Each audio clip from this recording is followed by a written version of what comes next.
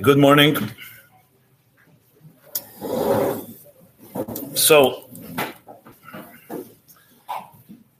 in the spirit of our ongoing shiurim here every Thursday, I covered Ein Sof, and then Tzimtzum, and the last shiurim were on the Tzimtzum Kipshute, not Kipshute, and all the days and that. So I thought fitting, since we're going already in that order, to go to the next sugya and say the Ishtalshlos, so to speak, which in that order would be Reshimu, which I'm sure you've learned and heard about. But it's also like many of all the sugyas are somewhat shrouded in some mystery, especially Reshimu. And so I posted it late last night. You probably all were asleep, but all the Marmikamis that I gathered together, pretty extensive. There's more, but that is from all the Rabbeim and also from Kabbalah. So in the same way as I explained Tzimtzum and Eir, the main punchline is going to be not just understand it, but the Mainaf Kemina. If you didn't have it as Shimu, what difference would it make in our Vedas Hashem, as well as any other implications in life? And what really does it add in the whole picture? So it's interesting that, first of all, in Chassidus, when it says the word Tzimtzum, which of course is used much more than you hear the word Reshimu, but Derech Klal, it was always known that Tzimtzum and Reshimu go together. It says Tzimtzum, it means Tzimtzum and the Reshimu. It says that in several places. And but nevertheless, it's two aspects to the Tzimtzum. The difference is, as the words imply, Tzimtzum means to conceal or to contract, and a Shimu, Pshat Shamikra, we'll soon see, has a lot of other meanings. Pshat Pshat of a Reshimu is, in English, you say a trace or an impression, or even a Reshimu could also be residue, which means like when something happens, there's an impression that's left even after that event happened, which means it's not the full blown event, but it's the effect it had and the Reshima it left. Even when you say, I heard a shir, or I went somewhere and it had an effect on me, so it had a Reshima on me. It was made a Reshim on you. So the word Reshima means an impression. So in a sense, it's almost like the opposite of Tzimtzum, because Tzimtzum is concealing, and Reshima seems to be something is left. And that's exactly the point, which we're going to talk about. But they usually come together. As a matter of fact, in Tanya, the only place I don't believe the word Reshimu is ever used in Tanya. I may be mistaken, maybe somewhere in Nageres HaKedesh or Kuntasachan. I'm almost sure not. If you have a Tanya, look in the Rebbe's Mafteach, see if there's a Shimu. If there's no Reshimu, it's probably not used. But there is an alluding to it in Sof Perek Daled. I forgot actually to add that to Marmikamis. I'll add it afterwards. Sof Perek Daled of Shar Yichud V'Amuna, where the Alter Rebbe rather has the Chotzi Ribua there, the brackets. And he says Tzimtzum Nikra Kelim, which again, as soon as you read that, it sounds, one second, Tzimtzum we all know is about Helam. It's been the Ein Sof, was Meir, and Mamala Kol HaMetzias. And as it says in Eitz Chaim, and then as Arizal says, there was a Tzimtzum. And here the Alter Rebbe is Tzimtzum Nikra Kelim. That means it's called Kelim. So the Pshat Poshet is because Tzimtzum is not just a void and empty. It actually is called Kelim, and Kelim, the Sherish HaKelim, as we shall discuss at length, is the Reshimu. Now, why the Alter Rebbe doesn't use the word, it could be mefalpel in that. Why he doesn't use it? He definitely uses it Maimorim, in different Maimorim, so it's not like the Alter Rebbe doesn't recognize that, but that's what he says, Tzimtzum Nikra Kelim. And there's a sikha, a lengthy sikha, which I may have mentioned, if not, I'm going to discuss it here, in the Shiurim, Shabbos Pasha Mishpatim Tovshin Chav Zayin. So as you know, as Rabbi Weinberg, Olav Shalom, was teaching Tanya on the radio, the Rebbe would listen every week and also would edit every one of the shiurim. So we have shiurim b'Sefer Tanya, mamish entire Tanya edited by the Rebbe, the shiurim in Tanya, from beginning to end. And the Rebbe sometimes, Ram Mishpatim Truma time, that was the anniversary when the Tanya began to be taught in Tov Shel Chof. So every year that Shabbos, the Rebbe would talk about it, would either say some few words about the anniversary, and then sometimes he would discuss a topic that he was up to. So then he was up to Sha'ar Yichud V'Amunus of Perek Dalet. I think it took 26 years to teach the entire Tanya on the radio. So I think he finished in Tafshin Chaf, Mem Vav or something like that. Mem Beis, so maybe 22 years. Regardless, Perek Dalet, so the Rebbe gave a whole sicha on what means Simsim Rikra Kelim. It's made the sicha.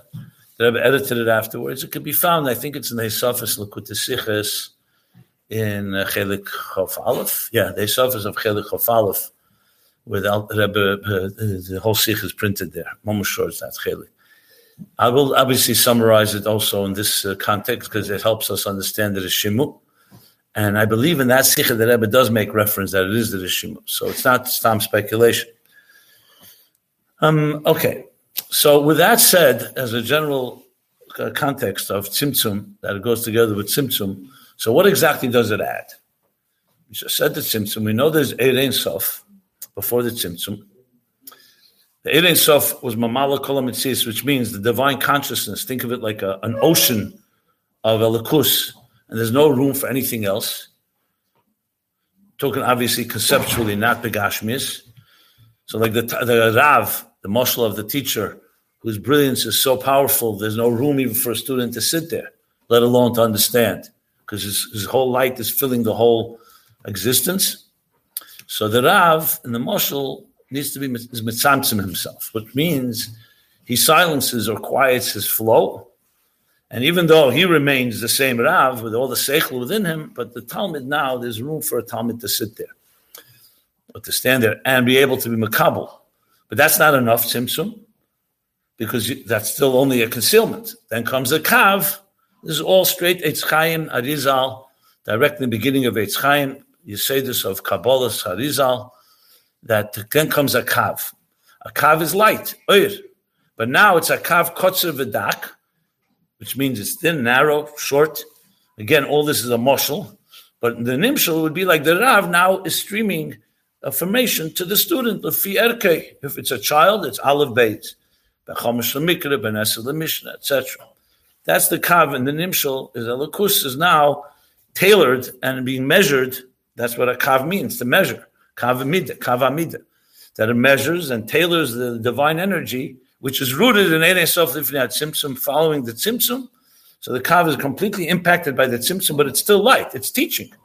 But it's a teaching that can then now go through Ishtalshlus and the whole Ishtalshlus of Ak and Akudim, Nakudim, Vrudim, or in the language that sometimes we're familiar with, Tzilus, Bri, Yitzir, Asiya, all the way through Ishtalshlus, all the Eris and Kalim, of Chachma, Bina, Das, all the Sfiris, and all the Dargis. Everything is controlled by this measured flow, regulated flow. I mean, just as a Gashmizik example, like imagine the faucet in your sink.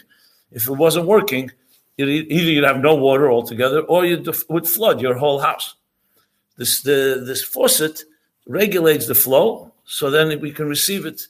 We're pouring from a big reservoir of water into a pitcher, and a pitcher into a cup. And these examples I used in Chassidus, how the Kav measures the flow, which of course it's not its own rotzen, it's the Eibishter working through the Kav. So it makes sense how Shtalshlus then takes on shape. And the same thing, for example, when every child is born. It begins from a tipus moyach ha'av that fertilizes the egg of the mother, and that in turn conceives a viable life, but it's only it's one cell. One cell, literally. You can't even see it. But that cell has like a seed, like a kernel, everything in it. And through the 9 months of gestation, pregnancy, it develops. Just like a seed in the ground would grow into a tree. And that's essentially, and if the Eir was so intense, it would not be able to allow the Keiches HaNefesh to be able to go into the Kelim. You need the Eir Hariyah in the Ayin, the Eir Hashmi, and the Ezen in the air. And the same thing, the heart is different than the mind. And that's what a healthy human being is. It's a regulated flow of the life energy that goes into each part of the body properly. Just to give another example, like Rahman al-Islan, a stroke. What a stroke can do, a stroke impedes the flow of the blood. So it means it doesn't allow the blood to flow properly to certain places in the human body. On the other hand, if you thin the blood, which is what's done, you thin it too much, then the blood flows too powerfully, and it could create a hemorrhage. So the key to real life is the balance, which you could say like the kav, to balance that it should be enough energy, but not too much. So like in the teacher, the kav has to be measured. If he says too little, the student won't understand. If he says too much, he'll overwhelm him. So the key to all communication, education, is a balance between that type of, you could even call chesed and gvura if you wish. A sense of gilui and helam, or gilui and tzimtzum. So now, with all that, sounds great. Why do we need a Reshimu? So what's this Reshimu exactly? How does that fit in? So if you have the Marmikemis, I'm going to go through them as we learn, as we talk, and I'll refer to the different Marmikemis of what I'm explaining in that order. But I want to give one introduction before I begin the actual details. Let me just open this up with us.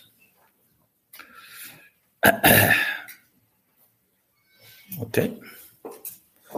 I know more about the Reshimu than I know about my own mobile phone. I like that. Okay. Halavai. Yeah. Good. There's another fascinating thing that you'll see will emerge from this discussion, is that when you really get into the details of the Reshimu, you'll see something amazing. I believe it's maybe not the only, but the most boiler that I recollect in Chassidus, that you actually can see how the sugi is built and grows, mamish medeir ledeir, how the Arizal taught it, how the Talmidei Arizal understood it, and then how the Alter Rebbe, the Mittler Rebbe, Tzemach Tzedek, and I'm not exaggerating, each one, and I'll point them all out as we go. Rebbe Marash, Rebbe Rashab, Friedrich Rebbe, the Rebbe. I mean, really, it's the Rebbe Rashab, the Friedrich Rebbe, the Rebbe, the Sichim Mishpatim, Chav Zayin, I should correct myself, is a major chiddush in all of this. But your mamish can see a sugya that began like just a nakuda, which of course is Yeseder's dik, but you could see the Rabbeim literally expanding it and developing it to the point that it even created some controversy, which is always the case. Just like with Tzimtzum, there were different opinions. There's a famous vikuach between the Kopester, the Mogenovis, the son of the Mariel, with one of the Chassidim, his name was Dan Tumarkin, a vikuach in understanding how the Rebbe Marash's understanding of the Reshimu. But that will come a little later. I want to do it in a Mesudadik way. But I wanted to just point that out, that you literally can see, and the Rabbeim actually referred to the previous ones and say you have to add more pshat. I mean, you look at the Ishtalshus, you can mamish see, even in the Rebbe Rashab himself, you see Ishtalshus from Tafresh Mem Gimel all the way to Ayin Beis, how the Rebbe Rashab begins with the Yesh Leimer and then he turns it into a whole sugya. So that's another interesting thing. I really believe you probably can find it in every sugya in Kabbalah and Chassidus, because the Rabbeim didn't just repeat, they always added something. But the Reshimu is very bailit and very obvious, as I shall point out. So I'm going to begin with, where does it say Reshimu in the first place? So the first place is in Eitzes Chaim. Eitzes Chaim is also Chisvei Arizal. You'll see there always, many of them are called by the name Chaim, because Reb Chaim Vital was the Talmud that wrote down all the Chisvei Arizal. That's why it's called Chisvei. The Arizal didn't write. He spoke. I mean, he wrote the certain Zemiris, but the main writer was Reb Chaim Vital. I should mention, because we'll talk about it soon as well, there was another Talmud of that Arizal. His name is Rabbi Yisrael Sarug. And actually, Reb Chaim Vital writes in his introductions that he was the only one given the right to write the Hanochas of the Arizal. So it doesn't call it Hanochas, but to write it down, and no other has the authority to do so. So there was a big machlekes in this as well, because Rabbi Yisrael Sarug left Tzfas and actually was teaching Arizal's Torah to different Mukabalim. And there were those that held that you cannot follow what Rabbi Yisrael Sarug is teaching, not because he was a bad man, because the Arizal trusted one writer and they didn't want confusion of different interpretations, which would only create more problems. There were those that went with the, like, for example, Emek HaMelech, which we'll talk about, so Mishnah Chassidim, others that were Talmidim of Rabbi Yisrael Sarug. Now, what's interesting, what happened was that it broke into two camps, and there were those that Mamish would not look at anything from the Kabbalah of Rabbi Yisrael Saruk, but in time, there were those that did look in both. And what did Chassidus do? The Rebbe talks about it in some footnotes. So the Chassidus actually brings from both, openly. So the Alter Rebbe clearly, and I think the Rebbe says somewhere, I'm almost sure, that he was Mekabelis from the Maggid and the Baal Shem Tov. So he actually integrates both Talmidim. So even though Rachav still remains the main authority, but Rabbi Yisrael Saruk is not off limits, and his and the Yonim that he taught, that you don't find in Rab Chaim Vital's writings, is actually totally integrated into Chassidus, and one of them is actually Reshimu, as we'll talk about in a moment. But Reshimu is mentioned by Eitzes Chaim, by Rab Chaim Vital, but not by Arichas. So, for example, a sugya like if you ever heard the expression Shashuya Hamelech Batzmusei, that's strictly from Rabbi Yisrael Saruk's Kabbalah that Emek Hamelech discusses. You don't find it anywhere. The Alter Rebbe writes in Likutei Torah that it's not in Kisvei Arizal from the Rachav. There's other things like Malbush, if you've heard the Tzimtzum Malbush, Meruba, Eagle. There's a lot of sugyas in Kabbalah that are brought in Chassidus that are taken from Rabbi Yisrael Saruk. The Tzemach Tzedek talks about it as well. So, obviously, once the Alter Rebbe gives that stempel and that approach, so then it's all part of one Torah. So with that said, I'm reading now. So the Marmikemis are the first ones, Eitzes Chaim. So what does he say in Eitzes Chaim? I'm actually reading, it's quoted by the Alter Rebbe in Likutei Torah. It's one of the Marmikemis here, famous Likutei Torah, the Hisophis of Vayikra. The page is Nun Aleph Beis. So there's a Maimon, it's called Lahavin Mashakosav Be'etzes Chaim. That's how the Maimon is B'tchilosei. He talks about Ola B'ritzene, Lahaitzel and Etzolim. He talks about the Tzimtzum. So here's the Alter Rebbe. This is the Alter Rebbe, remember, also did not write this. This is written by the Alter Rebbe's Manichim. Probably, there were 5 total. This is most likely written by Alter Rebbe's brother, the Mariel. The Rosh Hanoch is written by the Mittler Rebbe, son of the Alter Rebbe, Rab Moshe, the son of the Alter Rebbe, and Rab Pinchas Rezes. You have Hanochas Harap, you may have seen. And then you have the Tzemach Tzedek later. When he got older, he also wrote. So we actually have sometimes a Maimer from the Alter Rebbe, 5 versions. At least 3 versions and 2 versions, 5 or sometimes 5 versions. So here is what he says. He says, Hu ba'agar sham. So there's a Haggah in Eitzes Chaim. Now, based on that, it's very possible the Haggah is not written by Rab Chaim Vital, which would obviously stem with the fact you don't find the Reshimu in Chav's Torah. Like it says, like you say, it says like this. Uba'agar sham isa v'nishar cholol lav dafke. That when it says that after the tzimtzum, a cholol remained, and we know cholol mokem pone, a space, a vacuum, lav dafke, he says. Lav dafke chol, kinishar sham reshimu, ma'er, aval gaba ha'ein sof nikra cholol ad kan l'shene. It's an exact direct quote from the Likutei Torah, quoting the Eitzes Haggah and Eitzes Chaim. And then there's a Haggah here, which is most likely from the Tzemach Tzedek, on this piece that talks about the Haggah and Eitzes Chaim's Haggah. He says, "Va'ayin oid me'inyan at simsum u'mokim poni b'movish she'arim b'tchilosei." Movish she'arim is another sefer written by Rabbi Chaim Vital. Perek Aleph or Perek Beis. Va'ayin oid me'inyan at Reshimu b'sefer Emek HaMelech b'tchilas Perek Gimel. So Emek HaMelech from Rab Bachrach, what was his first name? It slips my mind right now. He was our Talmud of Rabbi Yisrael Sarug, so it's not Rab Chaim Vital. So look more there, b'tchilas Perek Gimel, and there it says Shehu B'chinas Asius. I'm just reading Shehu B'chinas Asius. The Rishim is the level of letters, Asius. V'zeu gamken hanikra Tehiri Elah, Ayin b'migdash Melech, Chelik Aleph b'daf Tezvov. And then he brings a few more things which are somewhat related, but not directly. So here we have the first sources of Reshimu in Kisvei Arizal, the Haggah and Eitzes Chaim, Movish She'arim, and Emek HaMelech, which is a little more elaborate. And finally, he brings from Migdash Melech, which is also from the Talmidim of Rabbi Yisrael Sarug, right in the beginning of Zohar, the famous Zohar, Bereish from de Malka, Gol of Galifa B'Tihiri Allah. It's very often in Chassidus.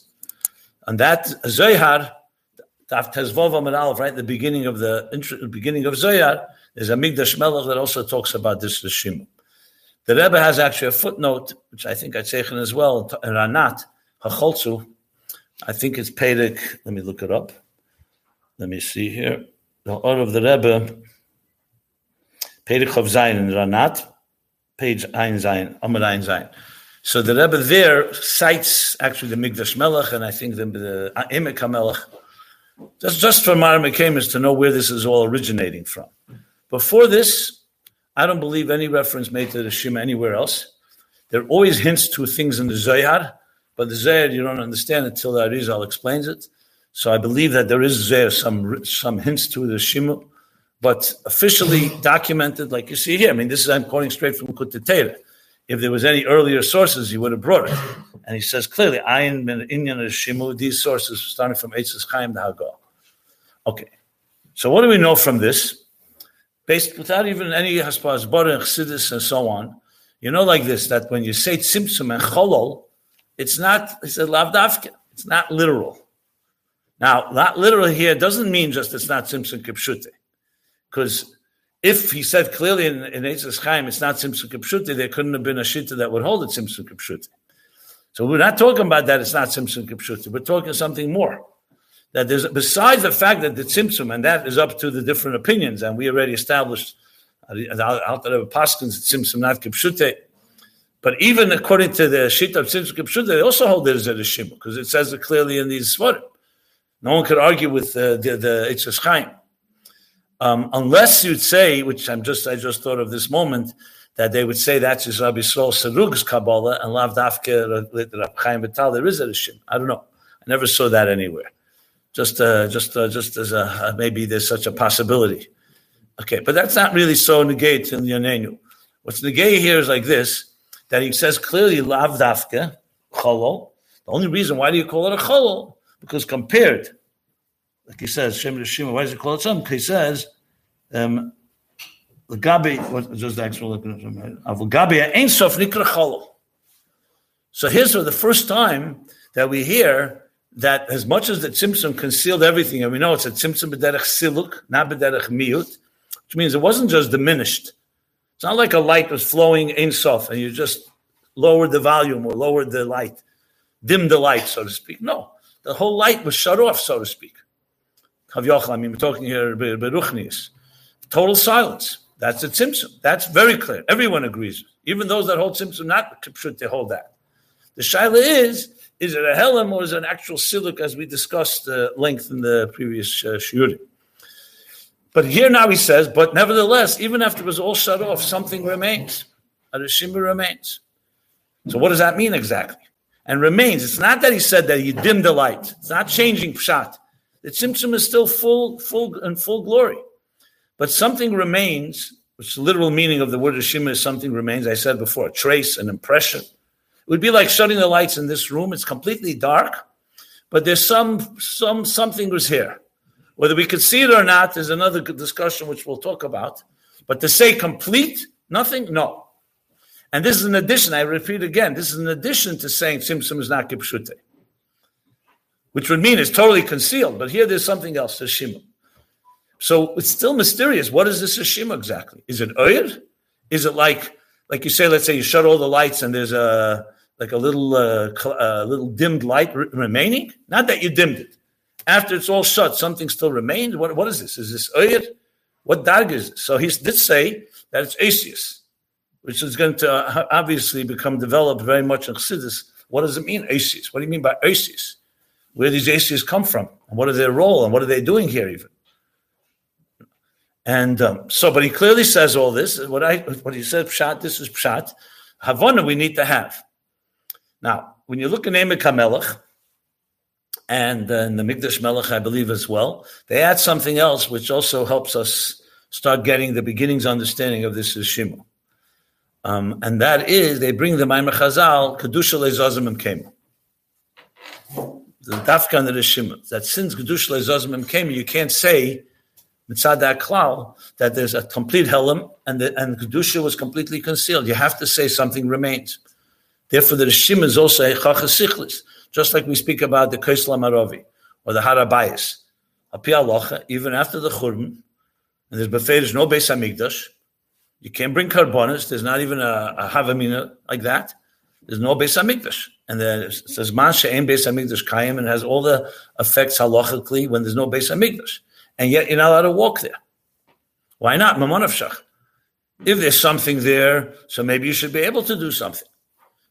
Because Kedusha Le'zazim im Kema, the Shechina Le'zaza ever from this place, because it always remains. The Mishkan in the Midbar, so we know, was temporary. Like there's nowhere in the Midbar, it says you can't walk in the Midbar because the Mishkan may have been here. Even Har Sinai we know. They don't know exactly where it is, but let's say you found Har Sinai. Because once Matan Torah ended, it did not affect the Gashmis Dike Welt. Mashenkin and Harabayas, that was the Mokim Kavua for the Beis HaMikdash, and that was from, as we know, from the beginning of the Bria, the Eibishter chose that space. It was David that bought it and then developed, and they built it later. But that was always Nikva, so therefore it has that element. So they bring this Naguda of Kedush Le'zazim came to establish why there's a Reshima. Because if you'd say it's complete cholol, complete void, where's the Kedush Le'zazim came, and then something was Zaz. Which itself needs a big elaboration, because what do you mean Zaz? If there's a Tzimtzum, a whole elements are going to be created there. But nevertheless, what really seems to imply is that you can't, that there has to be some heker. Something has to remain to show that this is not like the Eibishter Elikus, Gili Elikus, removed itself completely. Something remained. I mean, that's an additional point that they make. Okay, so that covers the Kabbalistic sources. And Kabbalah, as usual, does not elaborate much more than what I just said. If you look inside, this is it. They say that there's words and so on. So you don't have Chassidus Chabad here at work yet. You don't. Like, what does all this mean? Like, first of all, why do you need it? Okay, Kedush Le'zazim Kain, fine. But what is the role of the Reshimu? And what does this Asius mean? And how does that play in together with the whole issue with the Kav? The Kav is meant to be the Gilu that comes afterwards. What do you need a Reshimu if you have a Kav? You're going to have a Kav. It's not going to remain a Cholol forever. It's just that there's a so-called space, not in time, conceptually, between Simtsum and Kav. But it's not like it's going to remain a Chol, so you have a Kav coming anyway. So what's the Reshimu mean? And clearly the Reshimu didn't come afterwards, it remains. That's what the whole point of it is. So the Havana of all of this, really, comes down to, firstly, the Maimer and Lahavin. This Maimer I'm reading from the Lahavin Mashakos Beitzes Chaim, he explains this with Mishalim, which I'm going to now sum up. And then, as we'll see, there's another Maimer from the Alter Rebbe that's very fundamental here. It's in Teire Eir Neyach. I'm just going by order. Okay. Teire Neyach, and there is where the Rebbe, the Tzemach Tzedek has a Tzarachin on it, and the Rebbe Marash comes to answer it, and that's where the whole Vikuach began about this Reshimu. And from this we'll see how it develops. As I said, you will see it as we discuss it. I just wanted to point out that in Kabbalah there's two more Sfarim from Rabbi Yisrael Sarug that talk about the Reshimu, Shever Yosef and Mayan Chochmah. Just for the record. Again, it's all on the group. So if you really want to look into it, I zeichen as much as I could zeichen, so you could really research it yourself. Okay. So now, what does he say in Lahavin Inyan Mashakos Beitzes Chaim? And I'm just looking here where I zeichen it. Tere'er.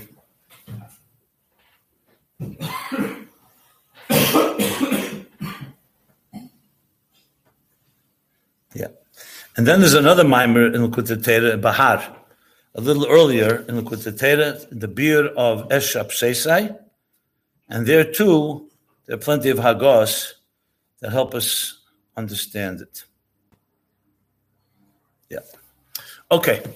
So the Alter Rebbe gives two Mishalim in this mimer to understand the Tzimtzum and the Reshimu and what the role of the Reshimu is. Before I give the Mishalim, the Bekitza, the Nukuda is this. What the Reshimu comes to add is, as he says, Asius, and we shall learn that the Reshimu becomes a Sherish HaKelim. Because till now, everything we've learned, and we discussed in the previous Shurim, have all been about Eir. You know, where does Eir come from? So there's Eir Ein Sof, and then there's the Eir HaGvul, that manifests in the Kav. That's Eir. But there comes another question. Apisechel, obviously, again, Yesh Ma'ayin, the Eibishter could do it. Kol Yochel, he can do anything. He can create anything he wants. But where do the Kalim come from? When I say Kalim, not just Kalim Ruchnim, even Kalim Gashmim, the Guf. The Neshama, you could say, we can trace the Neshama all the way back to Oyer. Because the Neshama is like Oyer, Ner Hashem, Nishmas Adam. It's Oyer, Ner Hashem. But what about the Guf itself? So B'chlal, when you learn Chassidus, you learn in Geras HaKedah Siman Chof, that the Guf Gashmi, the Yesh Gashmi, came from the Yesh Amiti, because Rakhu B'kecha B'yecholte L'Havis Yesh Ma'ayin, to create Yesh Ma'ayin, a Yesh that feels, that Ein Le'ila V'siba, Shekod Malei Chaz V'Shalom, Shekod Malei rather, could only come from a Yesh Amiti, Shemitzusi Matzmusei, V'Ein Le'ila V'siba Achera Shekod Malei Chaz V'Shalom. That's the Lashon of the Alter Rebbe in the Geras HaKedah Siman Chof. Okay, that's fine. The Kayach Ha'atzmus creates a Yesh. Eir can't create a Yesh because Eir has a Moker. To create something that doesn't feel it has the Moker, the only place it can be Atzmus. But that doesn't explain the process. We know Atzmus also from Atzmus is Nimshach Eir, and yet there's a process. Eir Ein Sof, and Eir Ein Sof has Dargis in it.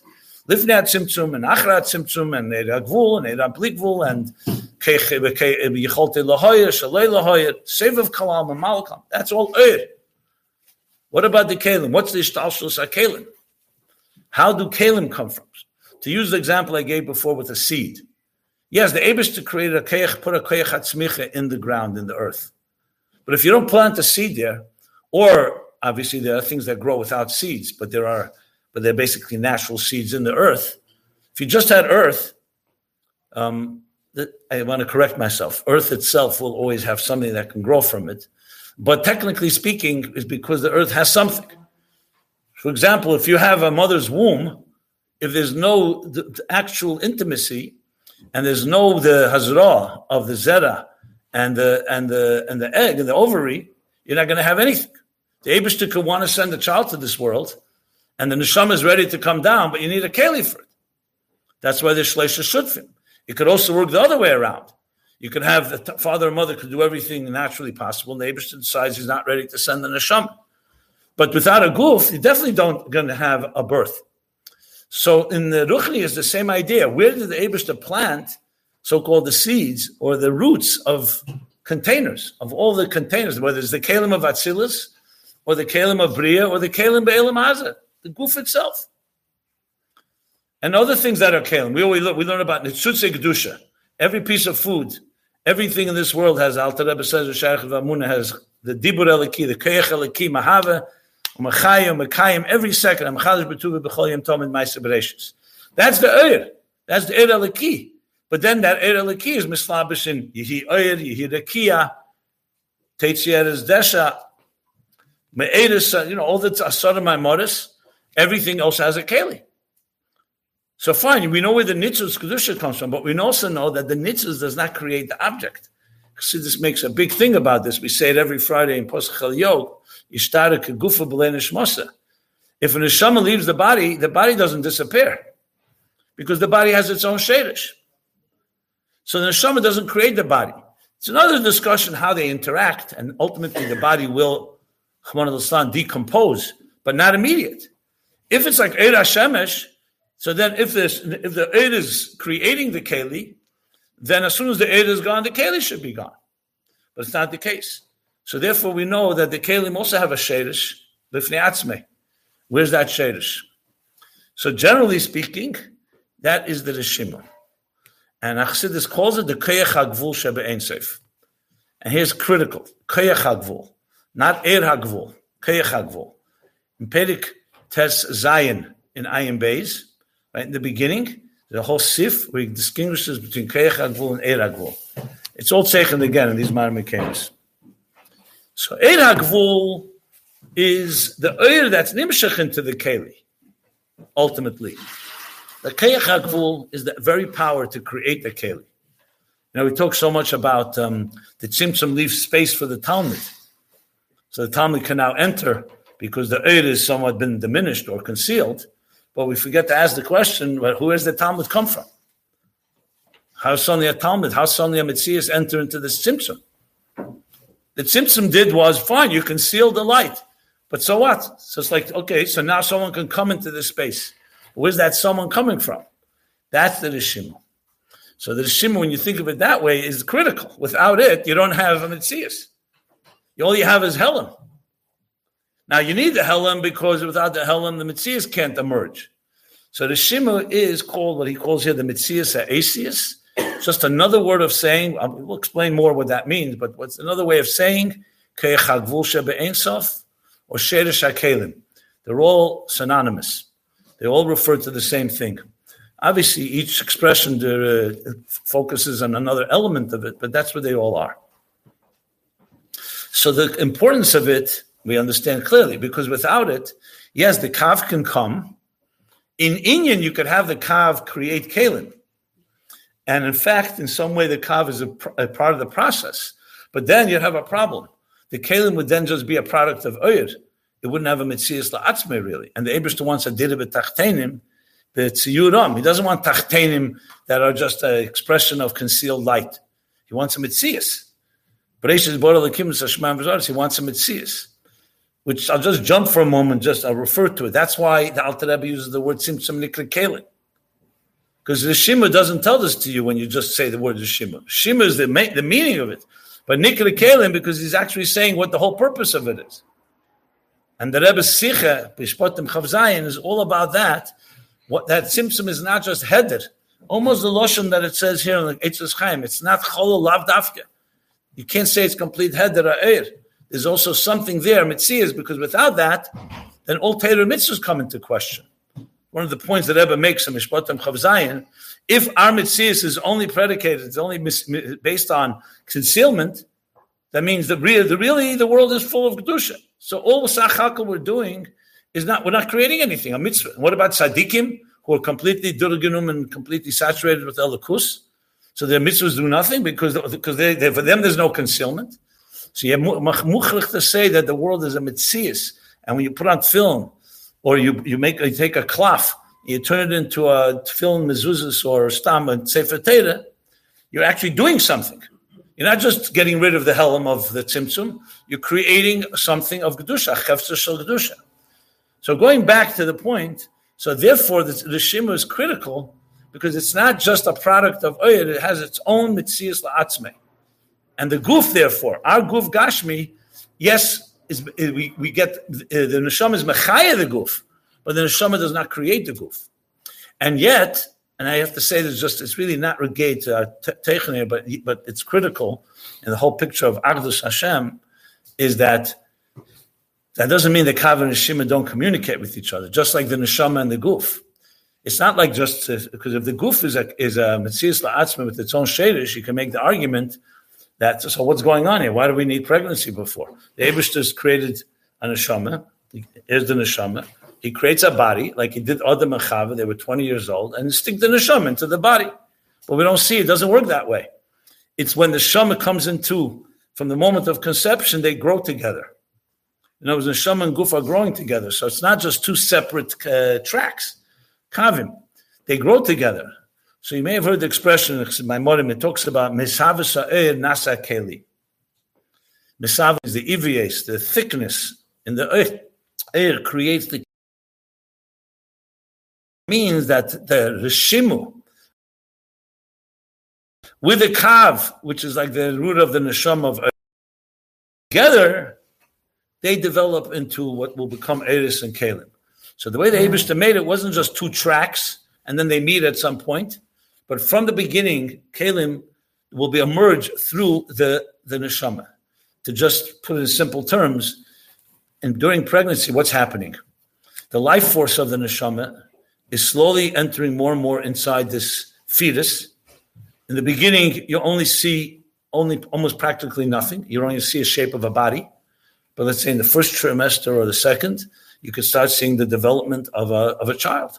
First the head, and then the organs, and it's fascinating to see. So you see that the kalim are developing while the life force is entering. If Rahman al-Islam, I don't even want to say it, but if the life force wasn't there, it stopped developing. It's not like the kalim just develop on their own because they have a shadish. The Eibishter made it that their shadish will be revealed and become manifest and viable through the eir. trying to find if there's a physical example for this. There have to be. I think in cooking, not that I'm a cooking expert. Eating I can do, but the cooking is not my thing. But I think in some culinary things that when you really, there's certain ingredients that remain dormant inside, let's say, any food. And when you bring another ingredient in, you make it come, it comes alive. So the ingredient is not created by the catalyst, but the catalyst brings it alive. I'm trying to find a few examples for it.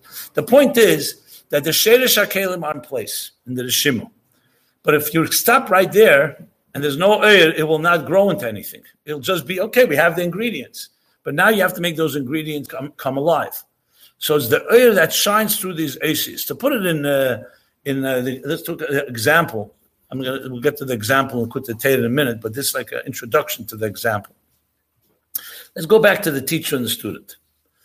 The teacher, we know, he conceals his brilliance. So now there's room for the student. Now comes a kav, as we said, a kav that is communicating the ideas to the student. But one thing is missing that we don't usually talk about, and that is the oisius that the teacher is using. That's not oyer. The oyer is the seichel. When you write something in a sefer or on a piece of paper, notes, there are two things going on. You have an idea that you're conveying, that's the oyer. But there's the letters that you're using. Imagine you didn't know language, but you're a brilliant mind, but no one ever taught you how to speak or how to write. So your mind would be trapped, your ideas would be trapped in your mind, you never can communicate them. Letters are not seichel matzaratzma. Because you could just write gibberish also. You could write Aleph, Tov, Beis, Dalet, Hey, and it means nothing. Letters are kelim that allow the flow of the seichel to express itself. Right now, if I was conveying an idea and I didn't have words, I didn't have letters, and I couldn't speak a language, but not your language, it would be meaningless what I know. I have no way to get to you. So the kelim are critical for the communication as well. So where do these asias come from? So it says in Chassidus Take that Asius are Mushish and Kadmus HaSeichel in Etzem HaNefesh, which we'll talk about as well. The Reshimu is rooted in a very high. It's the Koyach HaGvul. That's the Seichel. Again, the Eibishter can do whatever he wants, but he wanted it to be in a Seichel Dika way.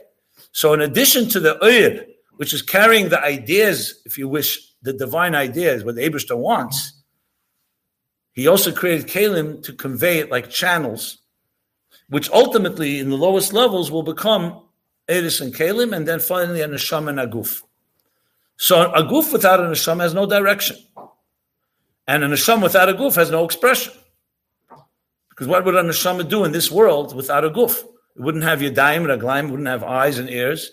It would be a Ruchnisdik entity that can't do anything in this world because it doesn't engage with this world. So essentially, they work hand in hand. So the Guf needs the neshama to give it direction. The neshama needs the guf for the expression. So in the Sheresh HaInyanim, the kav is the direction, is the oyer, and the Reshimu is the kelim, the Sheresh HaKelim, I should say, the oisius that are directed by the oyer. So there's oisius from the Koyach HaGvul Lifnei HaTzimtzum that remains after the tzimtzum, and these oisius, however, need to now come alive. So then when the kav returns, and returns into this picture, now the so-called the flow of the oyer of the kav, which is coming from Koyach HaGilui and Koyach and Eir HaGvul or Eir HaBligvul even, now has Asius which to work with. So both the Asius emerge through the oyer, but the Asius have their own unique role to play because without them, if they were not there in place, then the oyer would have nothing to be able to express itself in a proper, organized, structured way. So this is, in brief, the role of these two, Kav and Reshimu. Essentially, it's like Oyer and Keli, but it's not yet a Keli. So we call it Sheresh HaKelim. And the Kav is called Sheresh HaOyer. Sometimes the expression is Sheresh HaGilui, because the Kav is not Oyer yet like a Oyer and a Keli. It's a Kav.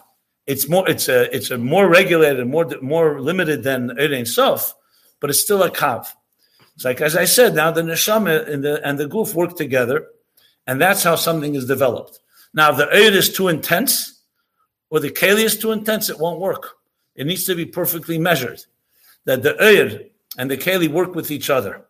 Like I said before, if the blood is flowing too much, it floods things. It can create a hemorrhage. If it's flowing too little, you don't have life. Same thing with the teacher communicating. If someone speaks and uses too many words, the air will be lost. If someone uses too few words, you won't understand the idea. So the regulating of communication is Eir and Keli, and that's essentially the Kavan Reshimu, their dance, so to speak, where they work with each other. And this is also one of the reasons the Eibishter made that the Kelim come through the Eir, because that way it'll work together. They work together. They're not just two different, it's not like two different products, and then you have to try to figure out how to fit them together. Your neshama and guf got to know each other from the moment of conception. And they've been working together. That's why they're so united. In a healthy person, you don't even know where to distinguish. Where's the body? Where's the soul? Obviously, the body is tangible. But you can't say, okay, this is the body. The neshama is so, the nefesh is infused inside the body, you can't separate. That's why Chai says Atzmei and so on. Okay, so this is, in some of what he says here in Likutei Torah. I still wanted to talk about the Mishalim he gives. I see time is limited here now. But also, obviously, from different Maimorim. What I said now is not my own explanation. This is more or less a summary of some of the Maimorim that just give the picture of Reshimu. It's far from over. Trust me. This is just the basis of understanding what the Reshimu means. So to sum up, you could say two things that are critical. The Reshimu, first of all, tells us, like from the Emek HaMelech, that Kedusha Le'Zazimim came up. That as much as everything is concealed, there's something still there. It's just not revealed to us, but something remained. So in other words, when we start our Aveda, you're not working with nothing. You don't begin in a complete vacuum. There's already something there. The question is what that something is. So the Shitza, Simson Kipshute and Lake Kipshute are talking about the Eir. Is the Eir literally gone and removed and therefore the only way we can connect to it is b'derech shlila, like we spoke about? Or Simson Lake Kipshute, the Alter Rebbe and the Chassidus Chabad and the final Psak. That means that the Eir is only concealed. But it doesn't talk about the Kelim.